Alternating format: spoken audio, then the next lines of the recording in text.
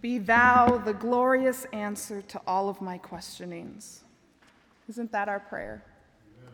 That in all things, that God is the answer to everything we question. I have to tell you the story of what was going on in my mind when I turned on the TV and found that suddenly in a marathon, there was an explosion. And it was particularly close to my heart because I had just completed my first half marathon and am still training for my first marathon next year. And if you know anything about running in a race, there's something about being in a marathon, there's something about being in this kind of race that has this sense of optimism, that has this sense of if there's anything you thought you couldn't do, today you're going to prove to yourself that you can do this. I remember running a race once, and as I was running, somebody put up a sign to make people laugh as they were going through the 6th mile, and it said, "Run faster, I just farted." And people were talking about that all the way at the finish line, because it was things like that, just people making all kinds of signs just to say, you can do this, you can do this, you can do this. And it was those same people who were targeted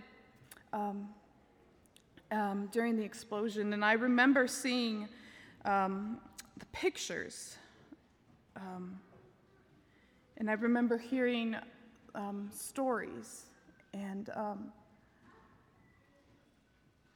then as we sang that song, God, just be the answer to all of my questionings, because there are moments where I just don't know how to find an answer when something like this happens. And as I was reading through the book of Revelation, we are here in our stained glass series, and if you look up at our church, we have the story of redemption, the story of salvation, starting from creation all the way to the cross and when Jesus comes again.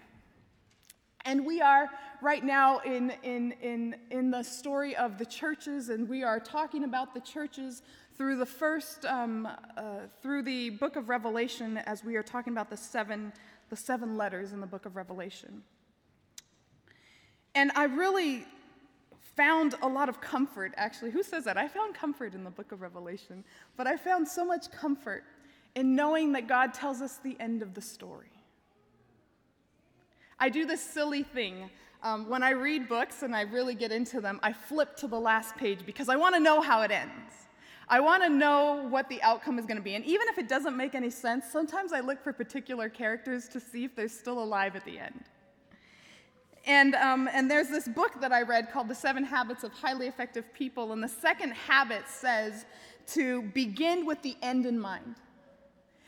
This one guy was talking about beginning with the end in mind. He was a professor at Stanford in their business school, and he said, you know, at the very end of the day, I want people to know that I was an amazing person. And on my tombstone, I want it to read, and he said his name, and then he said this phrase, loving husband, father, and friend. He said, isn't that great? Isn't that an amazing thing for people to say? At the end of my life, they're going to say that I was a loving husband, a loving father, and a loving friend. But I live my life as if my tombstone would say, and he said his name. And instead of saying loving husband, loving father, loving friend, he said, always returned emails promptly. And he said, now why is it that we don't live with the end in mind, that we don't live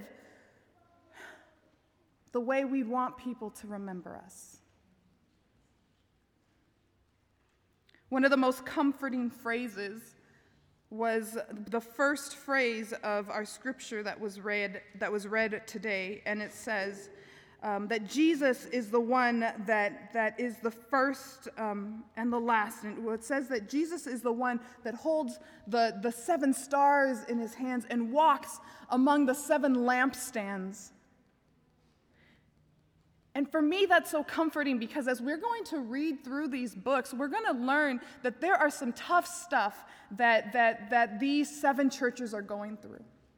But it is God who holds the messengers, those angels, those messengers in his hand, in his right hand, that hand of power and authority. God holds him in his right hand. And not only does he hold the messengers in his right hand, but God also walks among the lampstands which represent the churches. God is in the midst of whatever they're going through. And so today, we will be talking about God in the midst of pain. And the title of our sermon today is Life and the Second Death. Let's bow our heads for prayer. Our God and our Father, we need you. We need you. We need you now. And God, may you be the answering to all of our questionings. May you be the one that we lean on, that we rely on, and that we can always trust in. God, we need you today. Amen. I remember taking a class on the book of Revelation, and our teacher went around and she asked us, what is the first word you think of when you hear of the book of Revelation? And she said, tell me, just say any word. And she went around the room, and people said prophecy and death and fear and dragon, and my word was scary. And it was like the one thing we knew of was the hellfire and the death and people screaming and running for shelter, and suddenly the voiceover saying, you can run, but you can't hide. And the teacher responded saying, but this is a revelation of Jesus. The title is, this is a revealing of Jesus. And she said, we have to remember not to get lost in all of the scary things and to put those as the things that we remember, because there are more acts of worship in the book of Revelation than there are in the entire New Testament combined. In the book of Revelation, there are more opportunities for us to see God being worshiped by people than the entire New Testament. This says something not only about prophecy, but it says something about how God is being worshiped right now, and it gives us an opportunity to take a look in the throne room of God. A glimpse in the throne room of God is in one of my favorite chapters in the book of Revelation, which is Revelation chapter 4. And it talks about these 4 scary creatures. And it's in the midst of this glorious place, they are bowing down and they are worshiping God. In Revelation chapter 4, it says, and the 4 living creatures, each of them with 6 wings, are full of eyes all around and within, and day and night they never cease to say, holy, holy, holy is the Lord God Almighty, who was and who is to come. Holy, holy, holy is the Lord God Almighty, who was and who is to come. And then in Revelation chapter 5 it says, then I looked and I heard around the throne and the living creatures and the elders the voice of many angels, numbering myriads of myriads and thousands of thousands, saying with a loud voice, worthy is the Lamb that was slain to receive power and wealth, to receive wisdom and might and honor and glory and blessing. And I heard every creature in heaven and on earth and under the earth and in the sea and all that is in them saying, to him who sits on the throne, to him who sits on the throne and to the Lamb be blessing and honor and glory and might forever and forever. And the 4 living creatures said, amen, and the elders fell down and they worshiped God. Here, as we read through the letters of these beginning scenes in the book of Revelation, these scenes give us a picture of the end. And in the picture of the end, it reminds us a little bit more of the character of God and how God always gives us a choice, shows us our possibilities, and says, look, you can do whatever you want. I want you with me. And you can do whatever you want. But when I come back at the end of time, I just don't want you to say that you had no idea how it would turn out in the end. Historically, we as Adventists have focused on the interpretation of this letter through the prophecies in time periods, and how the 7 letters reveal the different time periods in the church.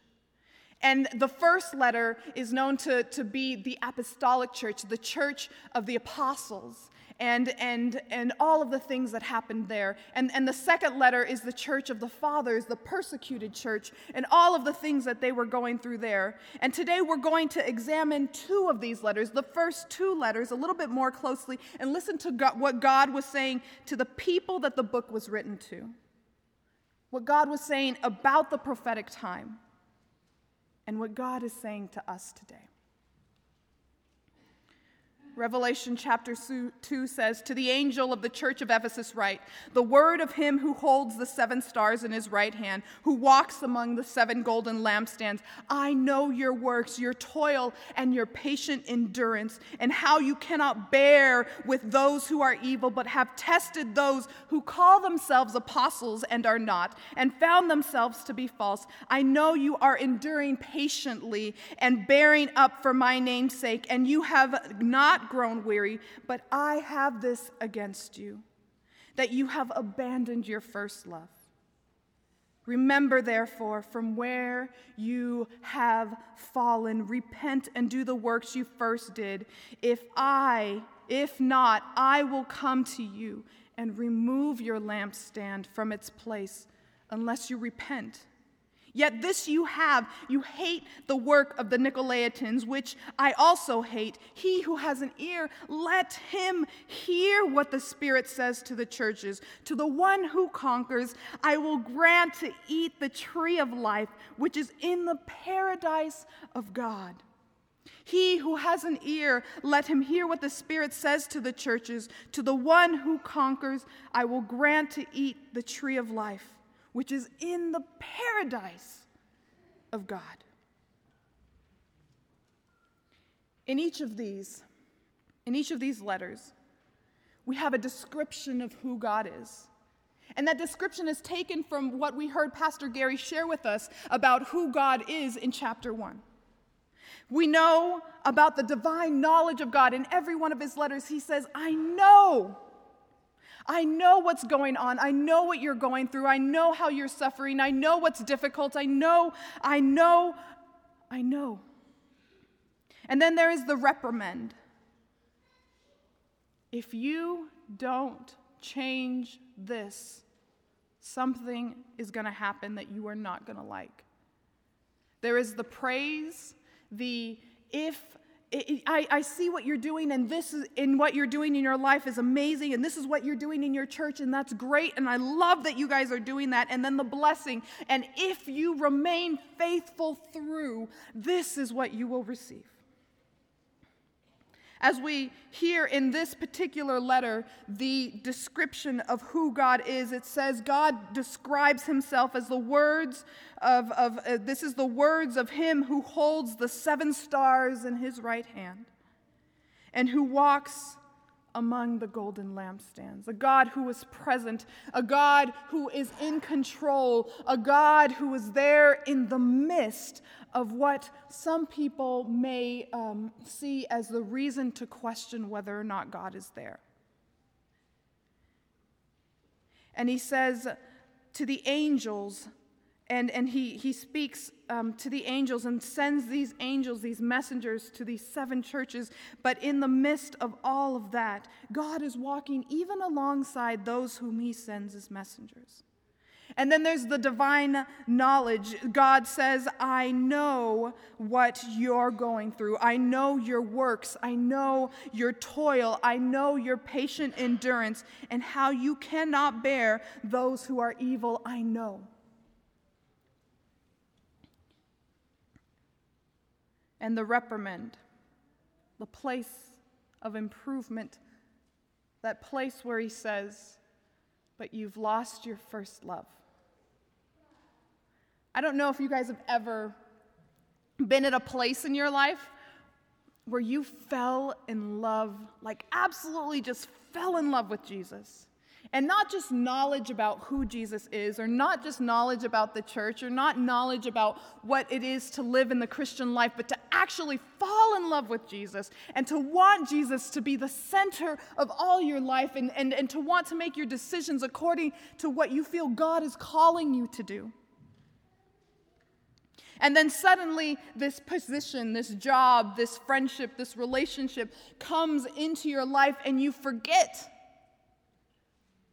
You forget about God a little bit, and you move him from the center of your life to the outskirts, to the outer parts of your life, and you put something else right there in the middle. And suddenly when those things start to fall apart, when family starts to fall apart, when your friends leave you, when that relationship isn't as strong as you need it to be right now in your life, when it's not where you want it to be, when those things that you thought you could depend on aren't dependable anymore, you begin to ask God, why did this happen? Why am I suffering these things? Why is this going on in my life? Why are my friends and family dying? Why are my children in the hospital? Why doesn't anybody know what's wrong with me? Why can't they find a cure? Why am I losing my home? Why can't I provide for my family? Why aren't my kids coming to church? Why is everything around me falling apart, God? And as I read this letter, I recognize that those ideas that the Christian walk is supposed to be easy, without any difficulties, is a lie. That notion that for some reason, if you just pray hard enough, if you read your Bible every day, you will never go through any difficulty, is a lie. Because God is saying to this first church, I know your toils, I know your difficulties, and yet describes himself as a God who is in the midst of the lampstands. And God calls himself to be in the midst of the toil.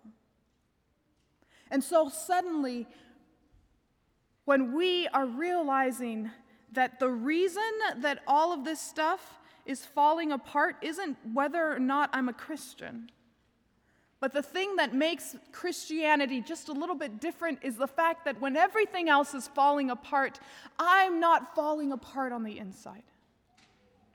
When everything else around me fails, when everything I depended on begins to shake, inside, I know that my dependence on God will get me through.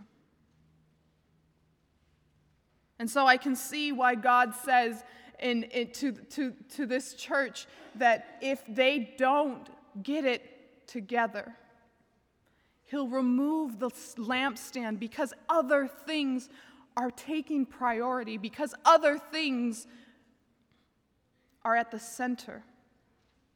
And even though they have great hearts, when something else is in the center and it begins to filter or penetrate through the lives of the people in the church, and it begins to become a culture, God needs to remove that lampstand from its place. Because what message am I giving when I take God out of the center of my life?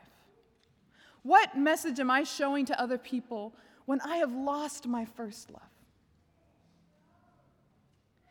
And God goes on to say to this church that there is a sense of urgency. Within this time period, in the book of Acts, we read about the racism that happens quickly within the church between the Jews and the Gentiles. The Greek widows are being overlooked in the distribution of food because of their race, because they're different, because Jews are more holy than Greeks are. And we also find out that Peter himself has removed himself from even eating or sharing food at a table with the Greeks. And Paul has to reprimand him because he refused to eat with people who weren't Jewish. It's only been a decade, 2 decades since Jesus himself had left. And they're already thinking they're better than others. He says, but you have this,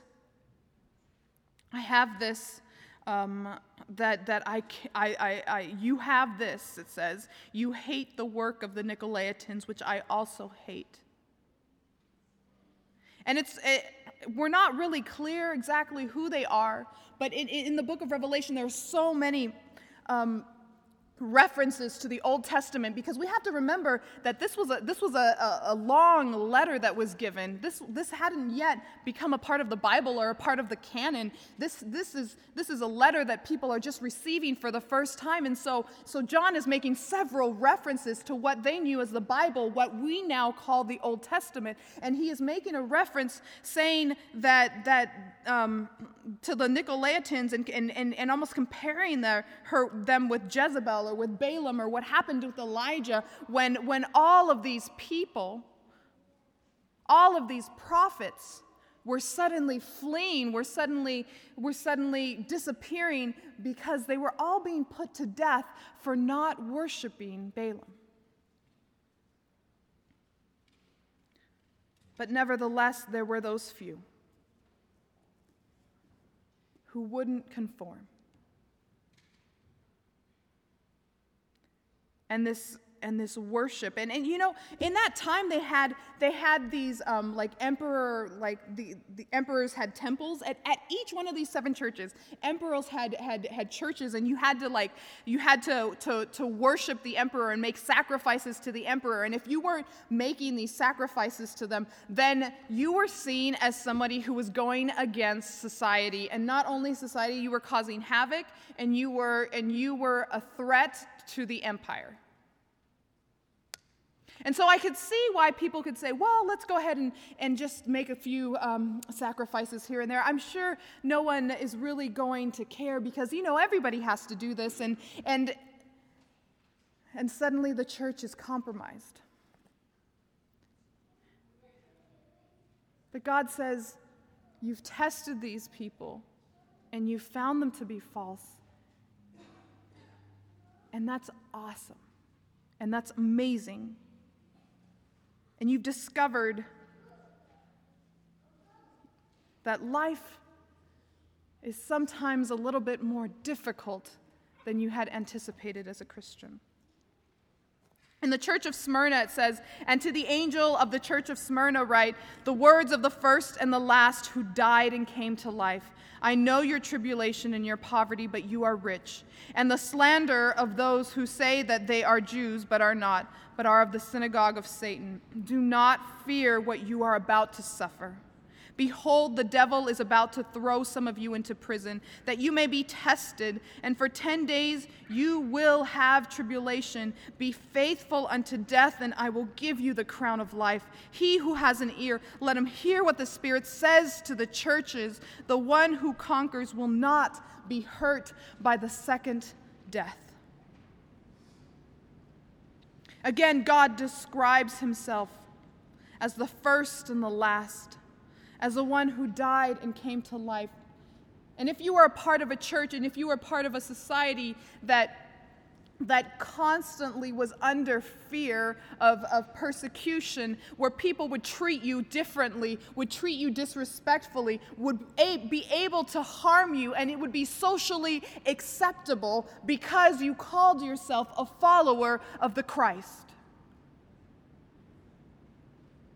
What words of comfort would it be that these are the words of the one who was the first word and the last word, the one who died but came back to life and overcame death.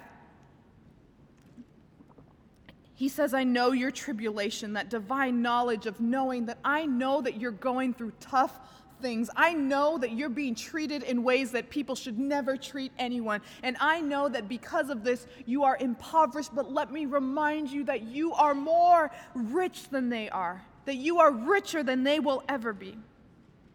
And that they slander those who say that they are Jews but are not, but are the synagogue of Satan. And when I read that, that just blew me away. The synagogue of Satan. He's specifically speaking to Jewish leaders. And Jesus had actually done that as well as John the Baptist. John the Baptist said that they were a brood of vipers. He called the synagogue leaders saying, "You brood of vipers, who warned you to come against the upcoming wrath? Who warned you to come and be here and hear this message?" And Jesus himself said to the chief priests and to the officers of the temple who were coming out against him to take him to be crucified, "Have you come out against a robber with swords and clubs when I was with you day after day in the temple, but you did not lay a hand on me? But this is your hour. This is your hour and the power of darkness."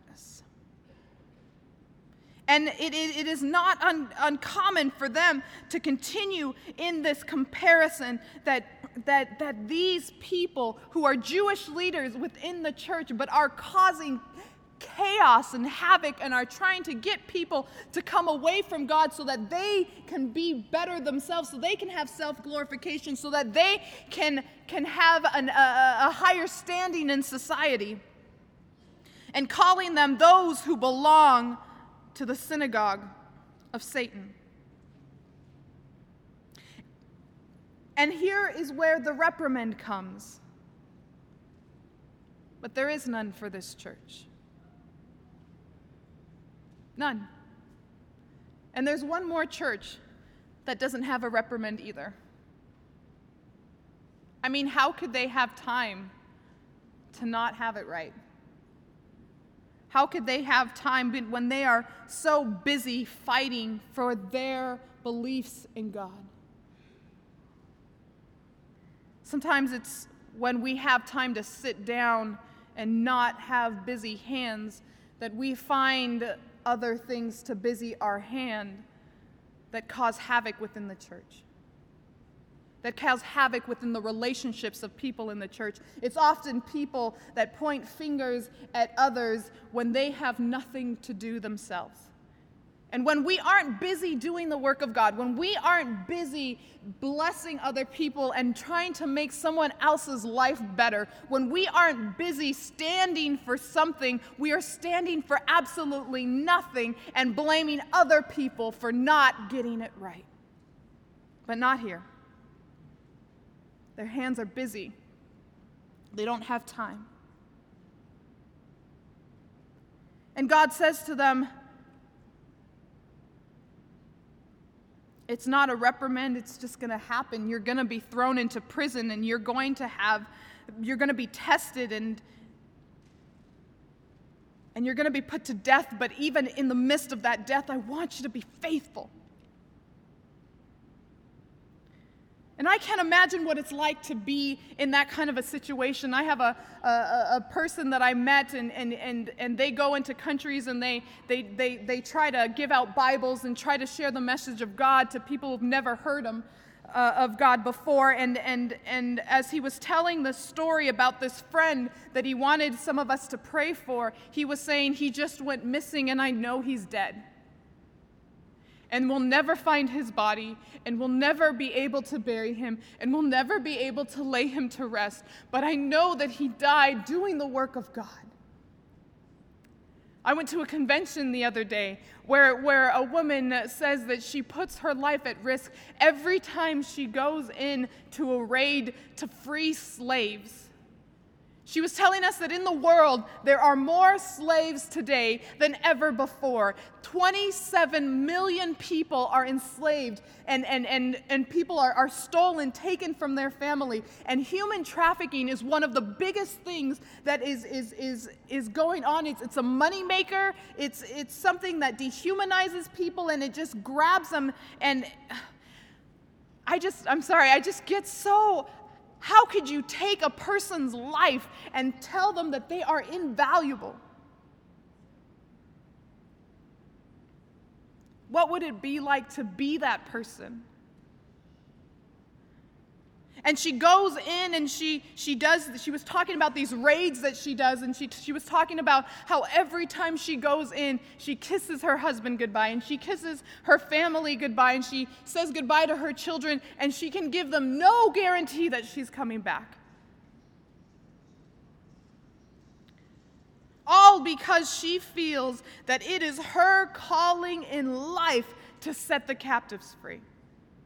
It is her calling in life to hear the situations that are going on in places like this church of Smyrna, and she's going in there and she is putting her life on the line for someone else, and she is being faithful unto death. And she says, I know that one day I may never come home. But despite that, I don't live for this life. Because this life isn't the end. And so I want my life today to count. I want my life today to be meaningful. I want my life today to not be something that is monotonous, to not be something that is about me and my self-gratification. It's not about me. It's about living in such a way that my life shows people that there is a God who is walking amidst the lampstands, who is the first word and the last word, who has died but has overcome death. And I trust that even in my death, that God will be faithful to me.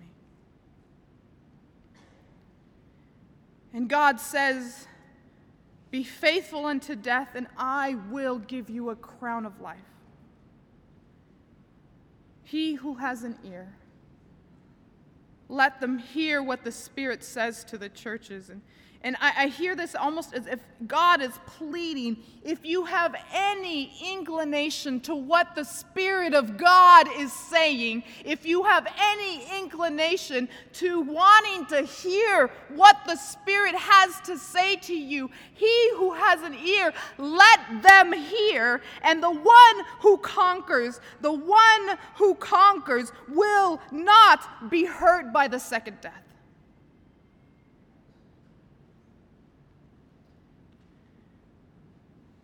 Some of us have friends and family members who we know aren't going to make it to Christmas. They may not make their next birthday. And some of us are sitting by the phone wondering, is this phone call going to be the one? Some of us have just lost loved ones recently. Within the past year, the number of us who have lost those who we love is... How do you put a number to the ones we love? They're not numbers, they're names.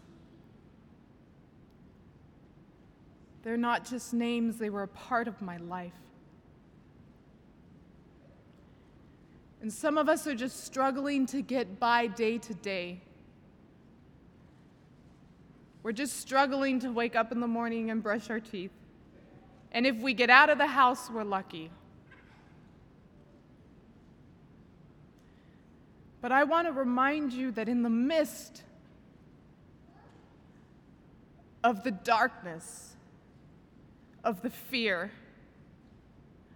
of the frustration and the sense of hopelessness, in the midst of all of that, that God is still there. Walking, holding you up. I saw a take on that poem, what is it, Footprints in the Sand, and I don't know if you know it, but Jesus is talking to someone, and they say, Jesus, I see that there's where we were walking through life, but then suddenly there's a set of footprints and it's only one. Why did you leave me then? And Jesus says to that individual, Jesus says, well, you see, my son, my daughter, that's when I had to carry you. And then there's a little joke added to the end, and those little slidey marks, that's when I had to drag you a little bit. And we question and we ask God, where are you? But God never promised that the reason that we would know that he's there is because everything is going perfectly. But what God did promise is in the midst of the imperfection, in the midst of the turmoil of life, he will be there walking. And when you can't walk anymore, if you just let him, he'll pick you up and carry you all the way through. There's a song that I wanted to share with you that's pretty meaningful to me. And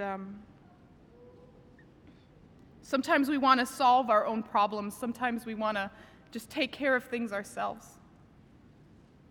And especially when things are going wrong, we want to come up with an answer. But God says to us, just be still for a moment and let me do the work. Hide under my wings and let me cover you with my hand.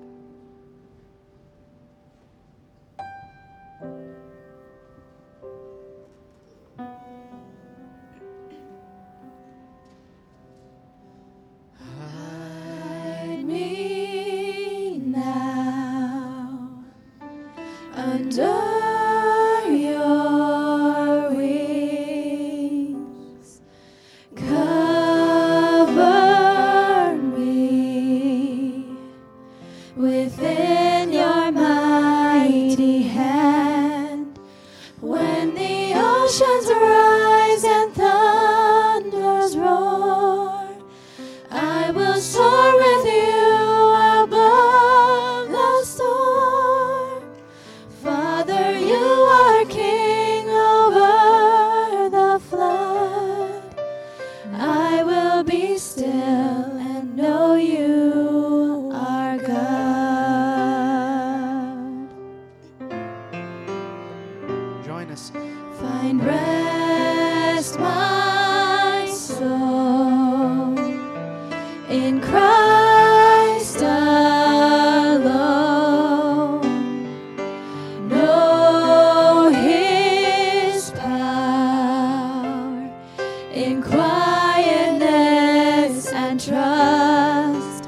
When the oceans rise and thunders roar, I will soar with you above the storm. Father, you are king over the flood. I will be still and know you are God. Oceans rise and thunders roar, I will soar with you above the storm. Father, you are king over the flood. I will be still and know you are God. I will be still and know you are God.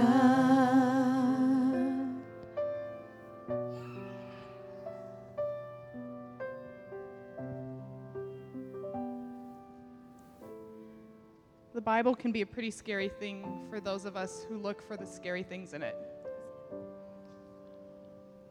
But someone once told me that each verse in Scripture is like God writing a love letter to our soul.